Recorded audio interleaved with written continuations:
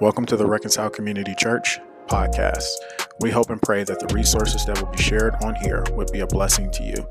If you want more information or to support our church financially as we do the work in the beautiful Queen City of Cincinnati, Ohio, you can find more information about that at www.reconcilecincy.org. Be blessed. Well, we're jumping back into our sermon series on Reconcile Identity. Reconcile Identity. I was telling Maya jokingly early on, if you are a note taker, this is going to be your day because we are going to talk about the importance of the Word of God. I think that this is a very apt word for us today, especially as it seems like there is a specialized assault on the validity of the scriptures. I think it's important for us to be reminded of just how good they are for us. And so in light of that, I want us to jump into 2 Timothy chapter 3. 2 Timothy chapter 3. You'll see the scriptures on the screen above me. But again, 2 Timothy chapter 3 says this, starting in verse number 10. But you have followed my teaching, conduct, purpose, faith, patience, love, and endurance, along with the persecutions and sufferings that came to me in Antioch, Iconium, and Lystra. This is Paul talking to Timothy here. What persecutions I endured, and yet the Lord rescued me from them all. In fact, all who want to live a godly life in Christ Jesus will be persecuted. I could just preach this message by myself. I almost did. I want to say it again. Verse number 12. In fact, all who want to live a godly life in Christ Jesus will be persecuted. Evil people and impostors will become worse, deceiving and being deceived. But as for you, continue on what you have learned and firmly believed. You know who taught you. And you know that from infancy you have known the sacred scriptures, which are able to give you wisdom for salvation through faith in Christ Jesus.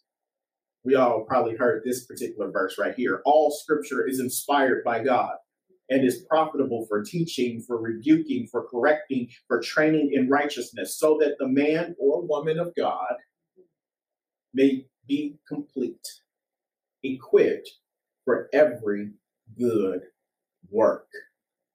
2 Timothy chapter 3, verses 10 through 17. And as they would say in the old black church, let the readers in the hearing of the word, or however they used to say it back in the day, I can't remember it all, but we're thankful for the word of God.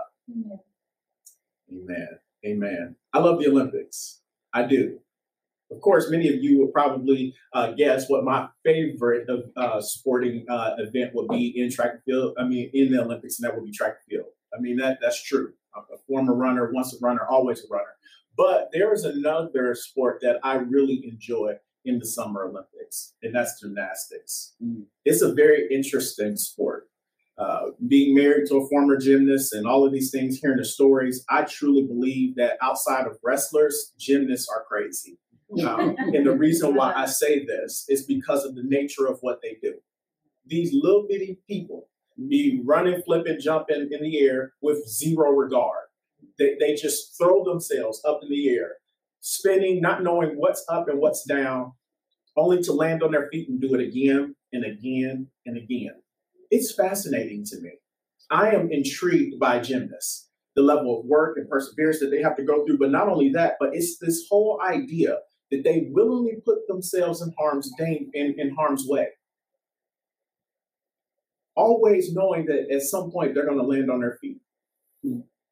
As I continue to just listen to, Kristen tell me stories about her glory days of being a gymnast, or I'm watching the Summer Olympics and I'm watching Simone Biles or whoever may be doing their routines, it struck me, how do they know where they are in space? Because as you are flipping and tumbling, that's chaotic. Up and down is no longer up and down, side and side. When you're twisting, it's no longer side and side. How do they understand and how do they know when they've made it? How do they know when to let their feet, be put in position so that they can land?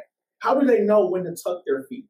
How do they know what to do in the midst of what seems to be a chaotic situation? Well, upon further research, I learned something called anchoring. What they end up doing is, before they go to take off, they lock onto a stationary object, something that won't move. And so as they're flipping, that's their point of reference. It gives them spatial awareness so that as things are flipping around and as things are going ups and down, twists and turns, they can lock onto this stationary object, and it helps them reorient themselves so that they know I flipped 2 times or 3 times, or I flipped 2.5 times, and now it's time for me to come out so that I can land and be prepared for whatever comes their way.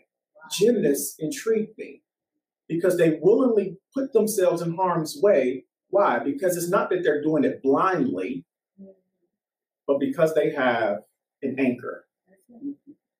And as I thought about this, we are all like gymnasts. We may not be physical gymnasts in a sense, but we all, to some degree or another, have found ourselves in chaotic situations. I would say that we may not be physical gymnasts, but we are spiritual ones. We find ourselves in some chaotic times. Yeah. Life has been a bit chaotic, if we're honest. We find ourselves spinning and flipping in this crazy way. Some random day in March of 2020 seems like it was just any ordinary day, but that was the day that, man, our lives, for many of us, started spinning out of control, where the whole world was shut down because of a pandemic. Flipping and spinning, flipping and spinning. Our lives have been twisting and turning because of 2 crazy elections in our country that expose just how messed up our politics really are. And how, in a lot of ways, people are crazy enough to believe that a donkey or an elephant really cares enough about us. Right.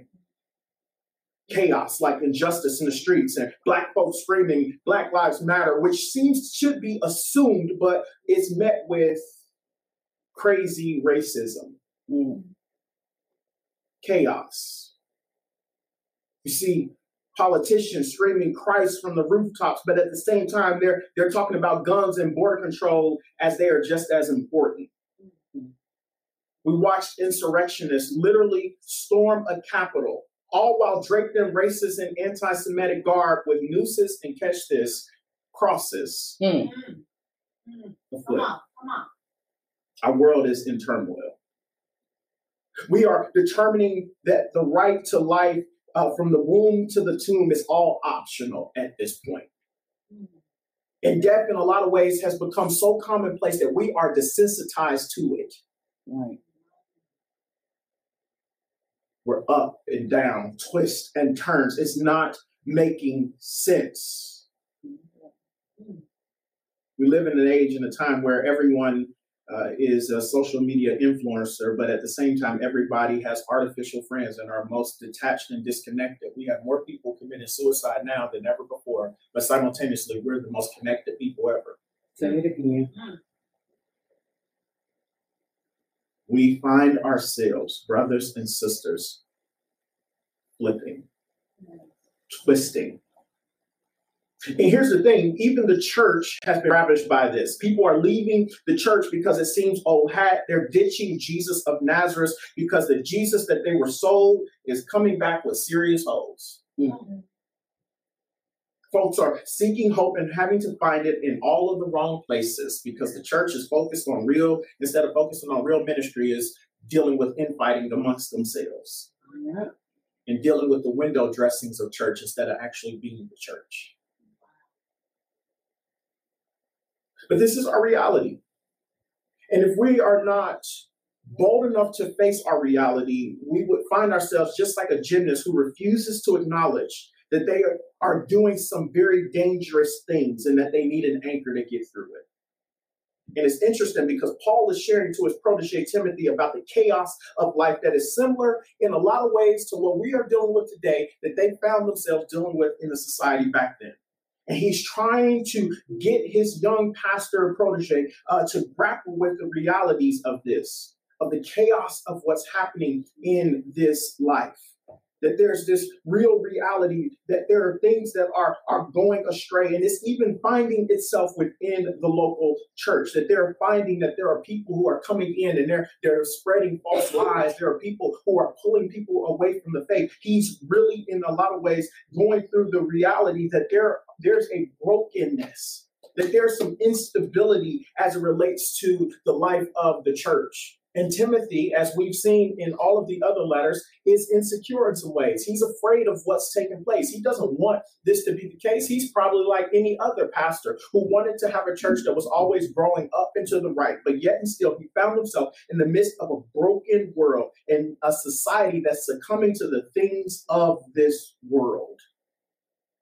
And so Paul, as a loving father in the ministry, is trying to ground his son in the ministry. Timothy, everything is out of whack and it's going to get worse. That you're going to go through some stuff.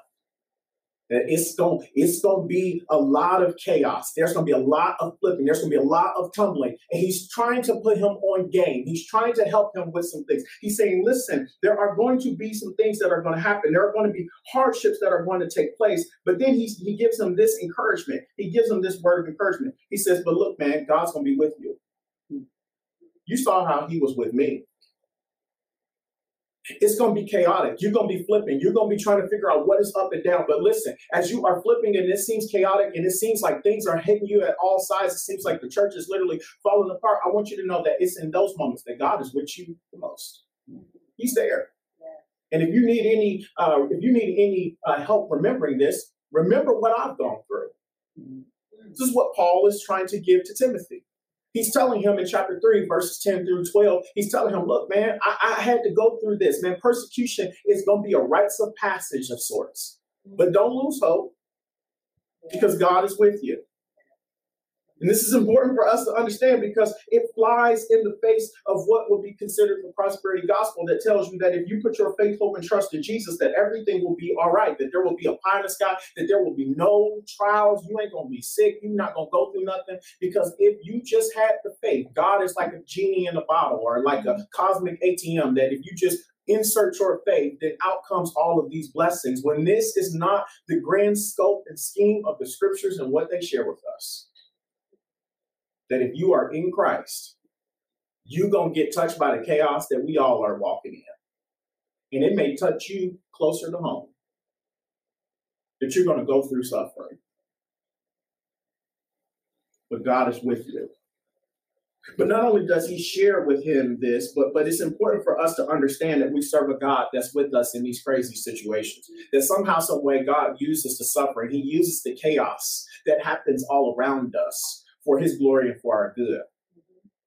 That we're not exempt from the chaos. Hear me, brothers and sisters. We're not exempt from the chaos, but God will use the chaos for his glory and for our good. David, the son, was sold into slavery by his brothers, and yet he ended up being the vice president of Egypt. It's a witness to us that God can deal with the chaos that we find in our lives. Job was a man who was tempted by Satan in every way. But yet still, God saw him through it. And God used even the temptations and everything that was happening his way, all of the devastation that was happening in his life, to do something in Job that Job needed. And at the end of the day, Satan did not get the last say. Why? Because God can use the chaos for our good. And Paul was reminding Timothy of this. That the twists and turns that we face in life are going to happen. But as Kendrick Lamar said, we're going to be all right. Because he's with us. But then we get to the crux of our text today. That was just the on-ramp for us to understand what was going on, the situational context of where we find ourselves in the midst of this passage, that this is what's happening. And it's crazy because everything that's happening to Timothy is literally happening to believers now. We find ourselves in the text. We find ourselves flipping upside down and all around, twisting around just like a gymnast. So what is our anchor? What is going to help us to understand where we are in the midst of some of life's chaos? I'm glad you asked. And I'm glad that you asked the same questions that Timothy probably had. Because Paul answers and he says, the word of God. is your anchor. He says, as you are flipping upside down and as chaos reigns, he says the anchor of the word of God, scriptures, are going to be what's important. And friends, we need to embrace this too. That the scriptures have a very important place in our lives and in our hearts. And if you are calling yourself a member of Reconcile Community Church, we want to be people who are in love with God and the scriptures that he's given to us. Because they're our anchor. See, the big idea of this text is that the people of Reconcile love the scriptures because they remind us of a God who loves us deeply. Mm-hmm. Yeah. And I think in a time in society now that has tried to poke holes into the scriptures and there's been much doubt raised on the scriptures, I think it's important for us to remember that the scriptures are an anchor for us. So why is it important for us to run to the scriptures? Paul's going to lay this out in 3 movements in the text.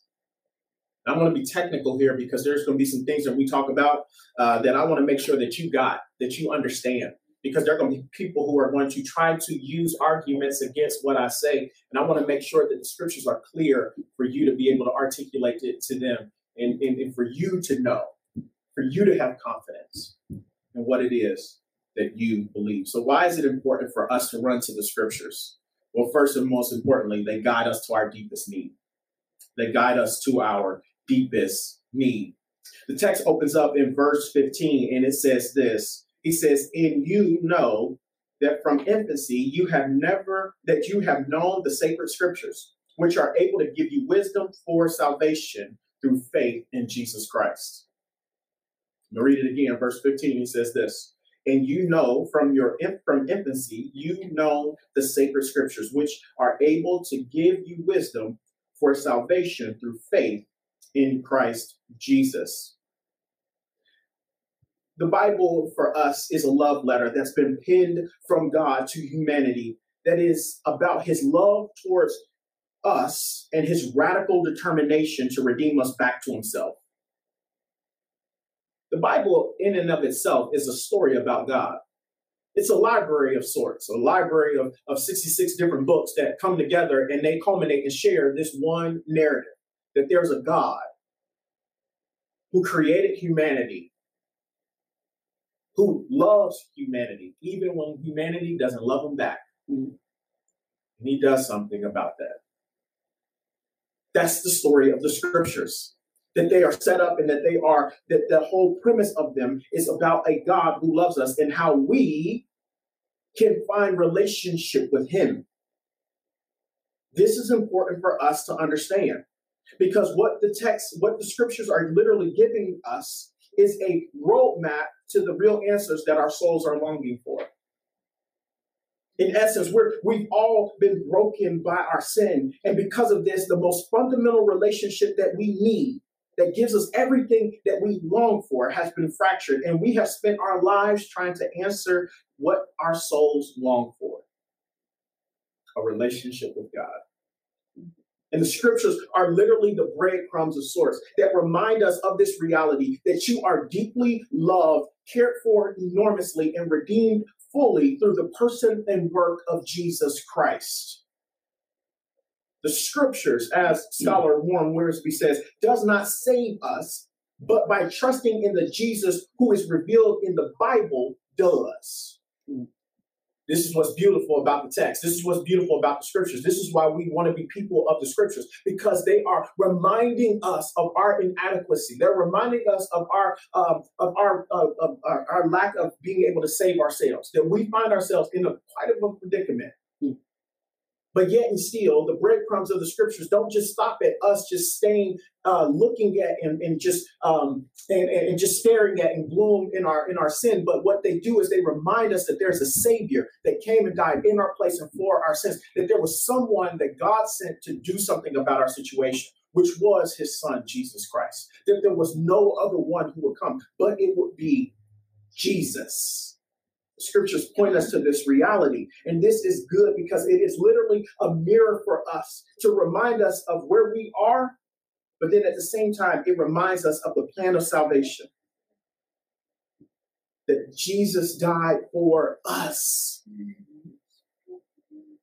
Our souls, as one theologian said, has a God-sized hole in it that only Christ can fill. And the scriptures are literally the roadmap to showing us where the one is who can fill that hole in our hearts. In a society that's trying to get us to focus on self instead of the scriptures, we have to redirect our gaze on God. We have to redirect our focus on God. The story of the scriptures is not fundamentally about us, but it's about a God who loves us and moves on our behalf. You have to get this, brothers and sisters. Because when we see the scriptures as a guide for our lives, we are constantly being brought back to the cross and reminded of our utter dependence of the one who did something about our mess. We need this reflexive loop in our lives that's constantly reminding us, that's constantly renewing us, constantly reminding us of the love of God. That when we find ourselves burnt out from the scriptures, it could be because we're coming at it from the wrong vantage point. That if we were reminded that God did all of this, that he literally breathed these words out for you to be reminded of your need for him, you'll start to understand just how much this God of the universe loves you. Because he didn't have to do this. He didn't have to spend time doing this. But he did it. Why? Because he wants to be with you. Scriptures in and of themselves are good for us to understand. That sometimes the very thing that our souls long for the most can be found in plain sight, and we may not look at it. Scriptures are there for us in this way. But if we're honest, we look at this book and we say that it's old hat. We say that, you know what, we can find what our souls long for outside of the scriptures and where they share with us. And we miss the treasure that's buried in plain sight. I know I'm gonna ruffle some feathers, but I love movies and I always talk about movies. And Transformers is a really cool movie, but the story plot is essentially the same. It's essentially the same. It's amazing CGI, but the story plot is essentially the same. You can shoot you don't got to shoot the messenger. Shoot the directors or whatever you want to do. Listen, the storyline is exactly the same. There's some robots called Autobots. There's some bad guys called the Decepticons. If Decepticons want to take over, they want to basically put humanity under their foot. And at the same time, the Autobots are going to pair with these humans that Decepticons don't like. And the Autobots are going to say, we got to do something to fix this situation, but we're going to allow the humans to help us. That's essentially the plot of every single movie. But there's one particular movie that is interesting in this franchise. It's with Mark Wahlberg. I can't think of the other lady's name. She was British. But there was this whole plot that they were trying to find this special relic that would help them to unlock whatever the thing was that the evil people wanted, right? And so the Autobots don't know where it's at, but this young girl has a dad who had this relic and he hid it. He left a clue for them in his office. And so Mark Wahlberg and this female lead co-lead is in this office, and they're literally destroying the office. They're looking for it everywhere. They're looking in the bookcases. They're tearing up all of the maps. They're just making a mess of this office. When it hits the female lead, where she realizes a vision of what took place early on, that her dad set her on his lap, and he literally put the clue in this little trinket that's set on the table. The very thing that they needed to get to this relic that they needed to get to was hiding in plain sight. Mm-hmm. And left to themselves, if she did not have that vision of what took place, they would have been looking in all of the wrong places. And this is the reality of where we find ourselves as it relates to the scriptures. It's a lovely reality that God has given us exactly what our souls long for. Breadcrumbs back to him through the scriptures. And at times, we go looking for that in all the wrong places. All right. But secondly, what I need you to understand is that they're trustworthy. Now, this is where I need us to put on our thinking caps. I need you to take out your notes, and I need you to listen carefully, because this is very important. We can come to the scriptures because they're trustworthy. We're going to go into seminary a little bit, and I wanted to try to simplify this as much as possible, but I want to make sure that you understand the importance of not only what doctrine is, but why it matters. Doctrine is right thinking. It's these systems by which we can understand the scriptures. And so we need to understand it. I know it may seem like it's complex, but I'm going to make it as simple as possible. But it helps us to understand this reality, that we can come to the scriptures because they are trustworthy. The text tells us that they are God-breathed. In fact, you see it in the text when it says all scripture, not some scripture. It says all scripture is inspired by God. Yeah. Some people would say in their translations that it is God-breathed, that it is inspired by God. Now, if the scriptures are trustworthy, and we're trying to understand or answer the question, why are they trustworthy, then we need to understand this idea of inspiration. Why is it that these scriptures, apart from everything else, is trustworthy? Why is it that we can come to the scriptures in the Bible? Why can we come to the Bible and trust what it says? Well, we need to understand who's behind the inspiration. God, the one who we believe, says of himself in Deuteronomy chapter 32, verse 4, that he is truth, that God is truth. If God is truth, then that means that he is trustworthy. Right. But we know that we serve a Trinitarian God, meaning that he's three distinct persons, one God, equal in essence, different in function. And I want you to understand this, because here's the deal. Jesus reminds us in John 14, verse 6, that he is truth. And the Spirit, the Holy Spirit, literally the Comforter, the great Comforter, is given the moniker of truth in 1 John chapter 5, verse 6.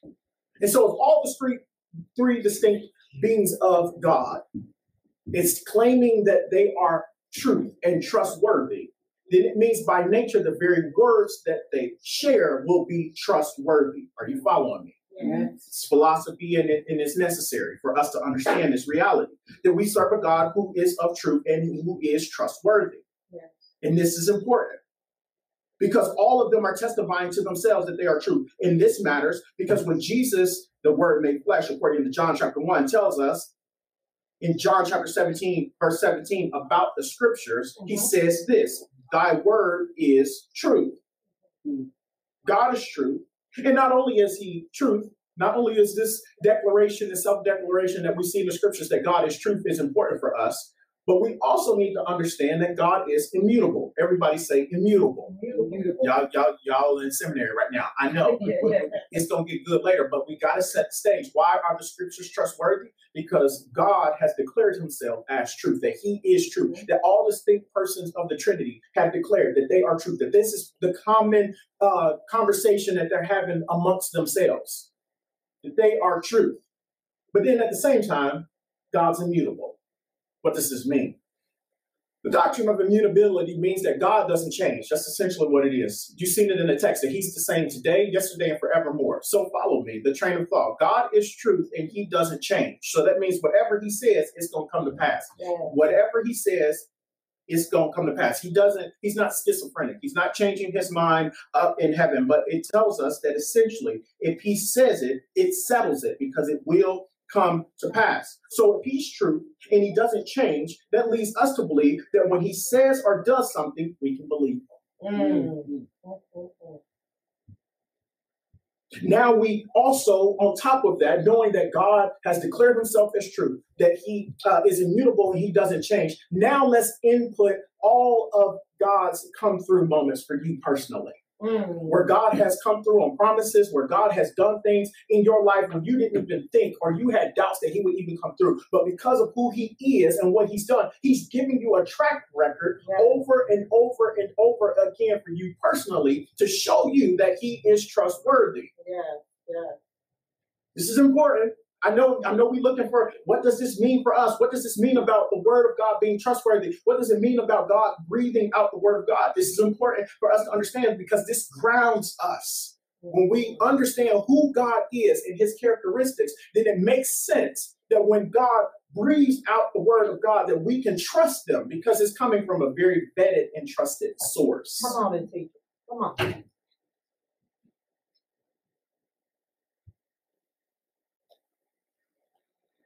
But how God gives us the scriptures and how we can trust them is important.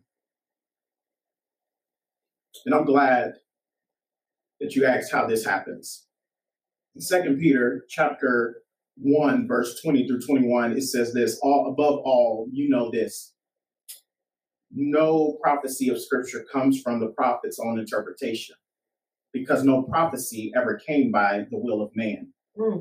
Instead, men spoke from God as they were carried along by the Holy Spirit.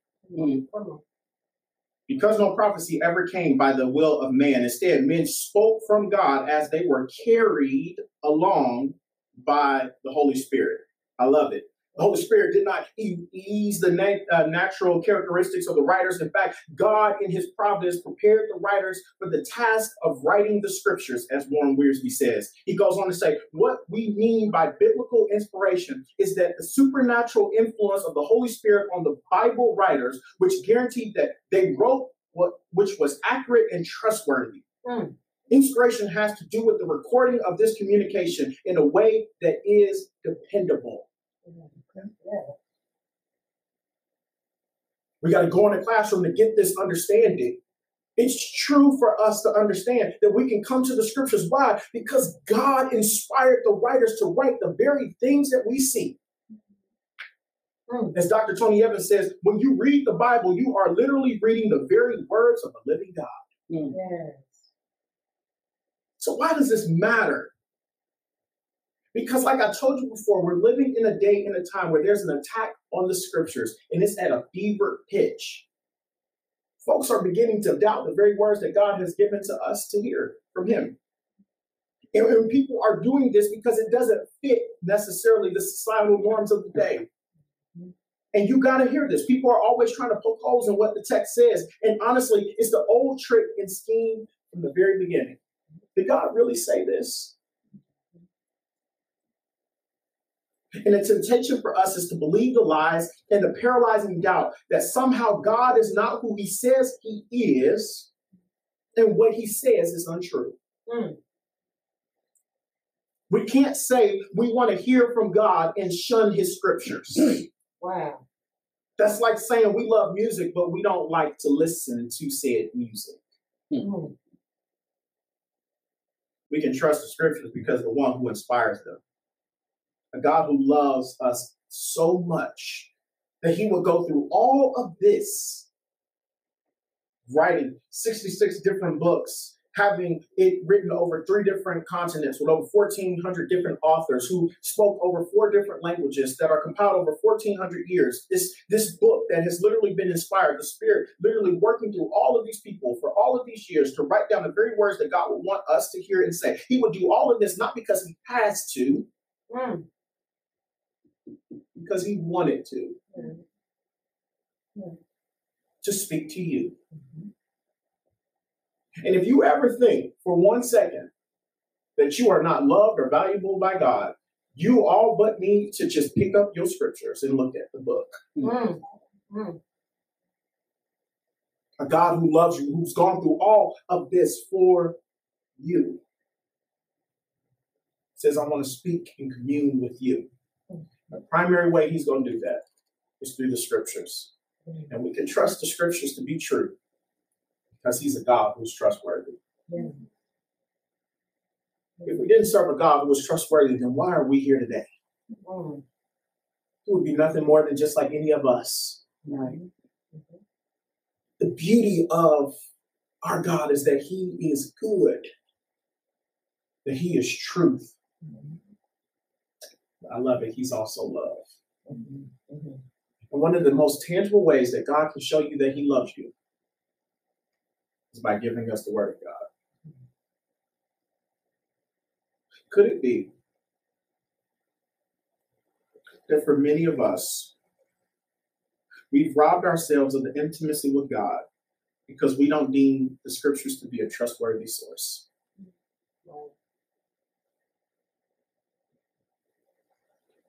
Could it be that many of us are struggling to hear from God, but the reason could be because he is shouting from his word that's lost on the app on your phone or in the Bible underneath the stuff in your car? My God, my God. The text tells us over and over again, he longs to be with us, that he's constantly wanting to be with us. He says, ask, seek, knock. He gives us all of these things. And then we want to hear from him, and we have the scriptures. But do we go to them? Could it be that we're trying to figure out what our purpose and plans are? God would have for us, like we like to say. He could be shouting it from the rooftops of his word. We're not opening it to engage with it. This point is particularly salient for us today. I spend a lot of time as a pastor trying to help people find their purpose. It's one of the reasons why it's one of our parts of our mission statement. That pretty much everybody at our church at some point or another has sat down in my office and my desk, and countless people who are probably watching this right now who I've sat down with.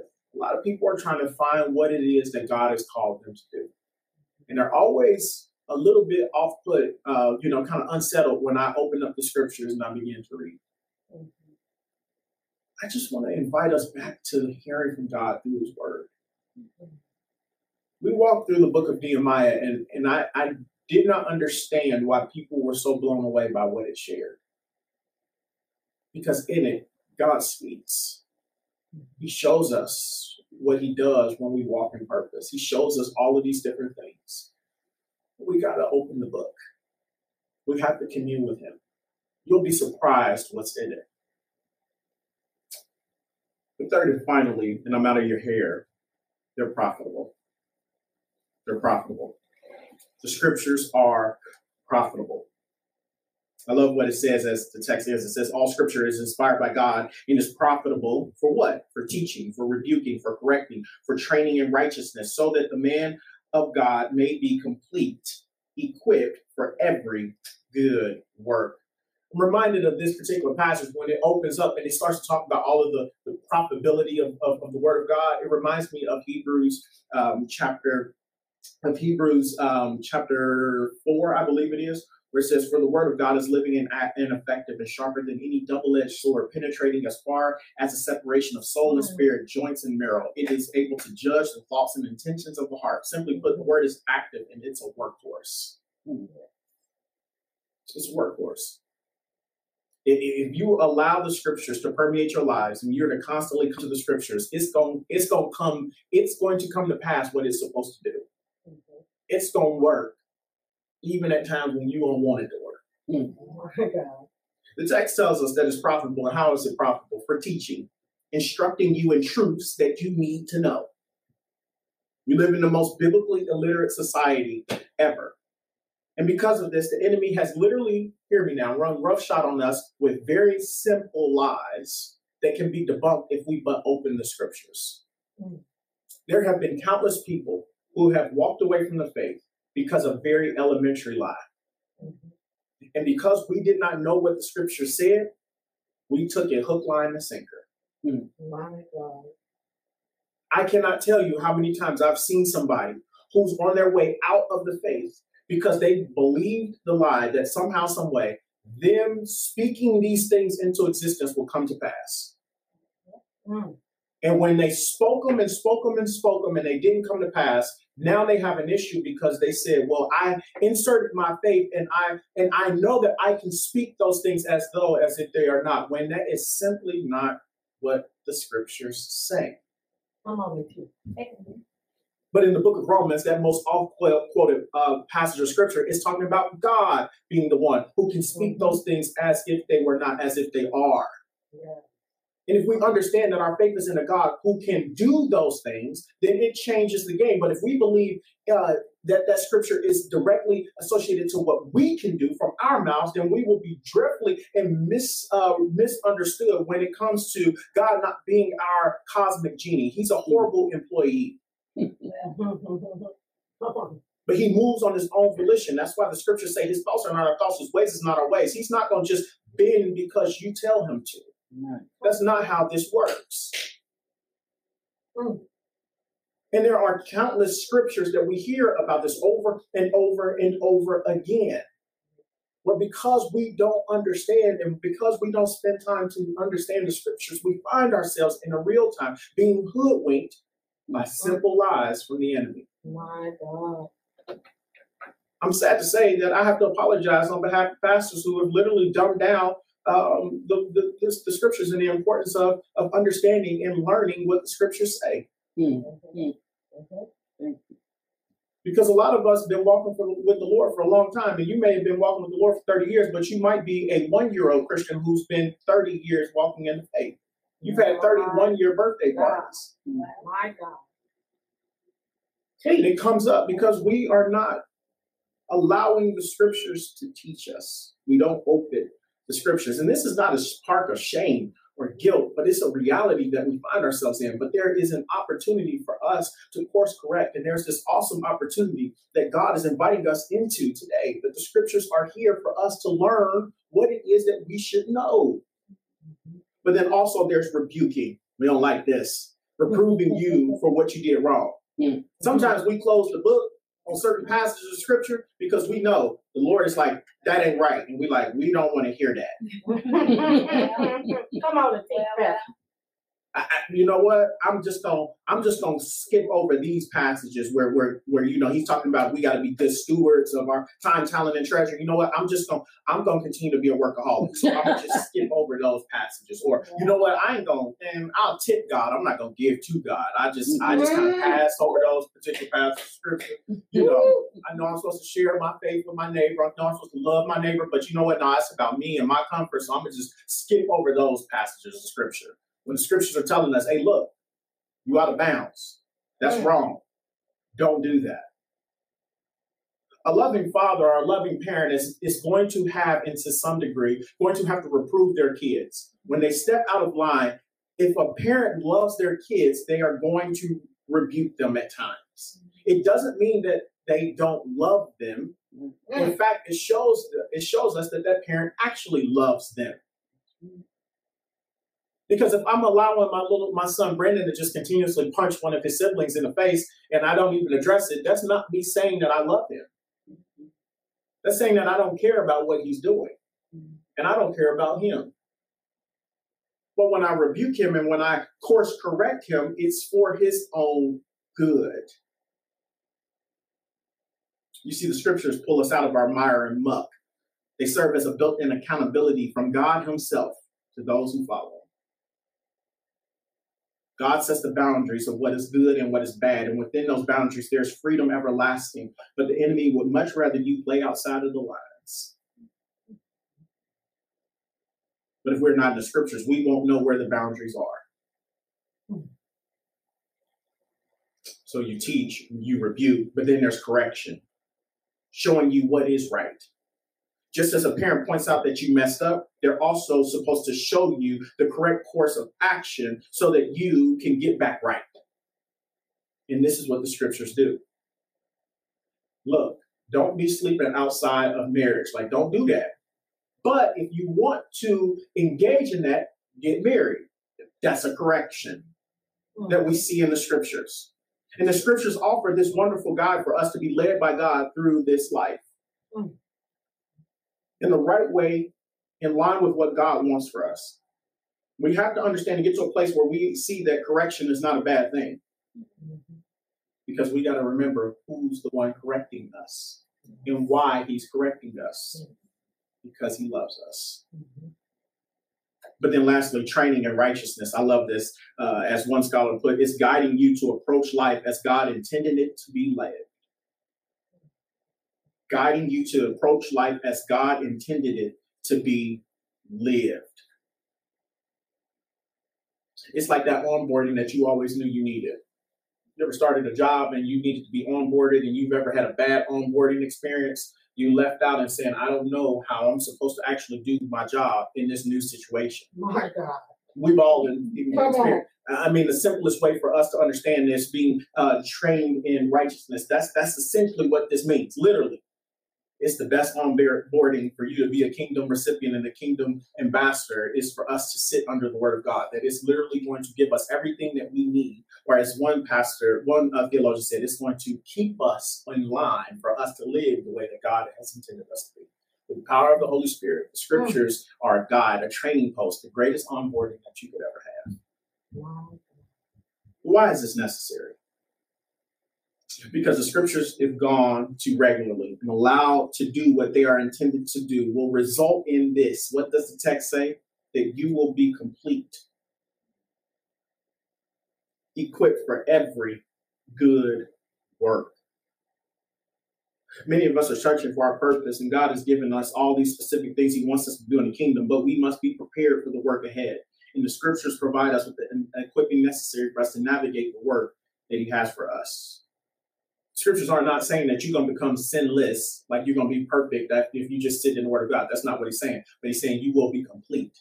You will be complete and you'll be furnished. I like how it says you will be complete and you will be furnished.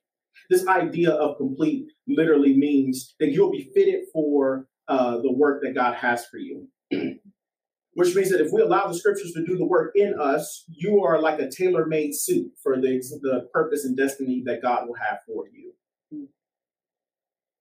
You will have all of the necessary things that's needed for you to walk in your purpose.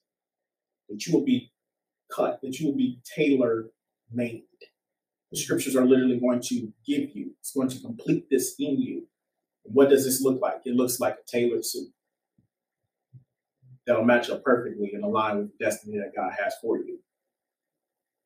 Sadly, many of us are navigating this life in zoot suits, trying to figure out why we not prepared for the destiny that God has for us, because what God is requiring of you is in a European cut suit, and your suit is off. My God. Come on. Many of y'all don't even know what a zoot suit is. I need you to go ahead and Google it, because I know there's somebody online. I know y'all are here, but there's somebody online like a zoot suit. Google it. 19 buttons and big puffy legs. And God is like, that's not the attire that I need to navigate in this place where I'm trying to take you. So I'm going to let you keep walking by, but we ain't going to let you in to where I want you to be until you allow the scriptures to do the work, to customize that suit. So that you're able to do the very thing that I called you to. The scriptures play an important role in your life. They are workhorses, like I told you. But you're equipped, or translated, furnished with every good work. The scriptures give us the tools necessary to get the job done. This is all given to us because of God.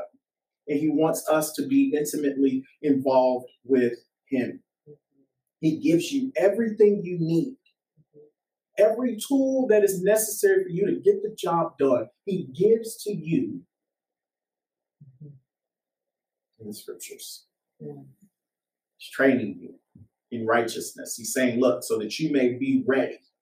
So when that door opens, when that move happens, if you but spend time with me in the word, I'll give you the tools so that when you are like a carpenter and you're about to begin to create whatever that workmanship and that poem may be, that masterpiece, you won't have to go looking for the tools that you need. They'll already be supplied and already be on your belt buckle. This isn't any ordinary book. It's not inspired by any ordinary man. But it's inspired by a God who loves you. Why do we come to the scriptures, brothers and sisters? We come to the scriptures because God gave them to us. That he loves us so much. That not only did he send Jesus to come and die in our place and for our sins to redeem us, he gave us his word so that we can hear from him regularly. So that he can lead and guide us in this life. And to give us the very things that is necessary for us to do the very things that he's called us to do. God loves you. I know there's some men who are very, very, very intentional as it relates to loving their significant other, but God loves you way more than that. Mm-hmm. Yes. Come on. He sent the Son, and then he gave you his word. And he's still with you today.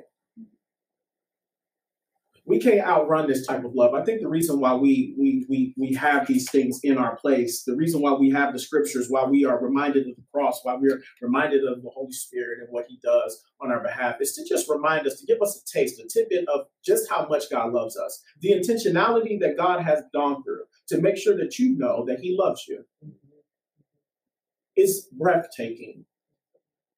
And so we don't come to the scriptures out of duty. We come to him out of delight. Why? Because we serve a God who loves us so much that he inspired broken people to write love letters to us to remind us of just how good he is. And so the question I leave you with today is, what will you do with your scriptures? Will you take him up on his offer? The Lord is still speaking. The primary way that he's going to speak is through his word. And my prayer is that for you who are here and for those of you who are online, that you would be a lover of the word of God. Because it's a guide to the thing that our soul longs for the most, and that's Jesus. It's going to remind us of a God who is big and massive, who is great and amazing, who is awesome. It's going to give us everything that we need to navigate this life here, according to the way that God wants for us. Let's go before the Lord. Let's pray together. Gracious God, we're thankful for this day. We're thankful for this opportunity to be reminded of your goodness. We're reminded of how you have loved us so, that you've left us with the scriptures as a visible demonstration of your love towards us. Lord, I pray that this wouldn't just be any book that we just run to any other day, but that we would open it expecting to be able to be drawn more and more in relationship with you. And so, Lord, I pray that you will speak to us through your word. I pray, Lord, that you would continue to just shower us with inspiration from this text, that we will leave from our time with you in the word and be refreshed and rejuvenated. Lord, I pray that you will give us clarity of thought, that you will give us direction and guidance. Everything that our souls longs for, Lord, I pray that the scriptures will shed light to the things that we need.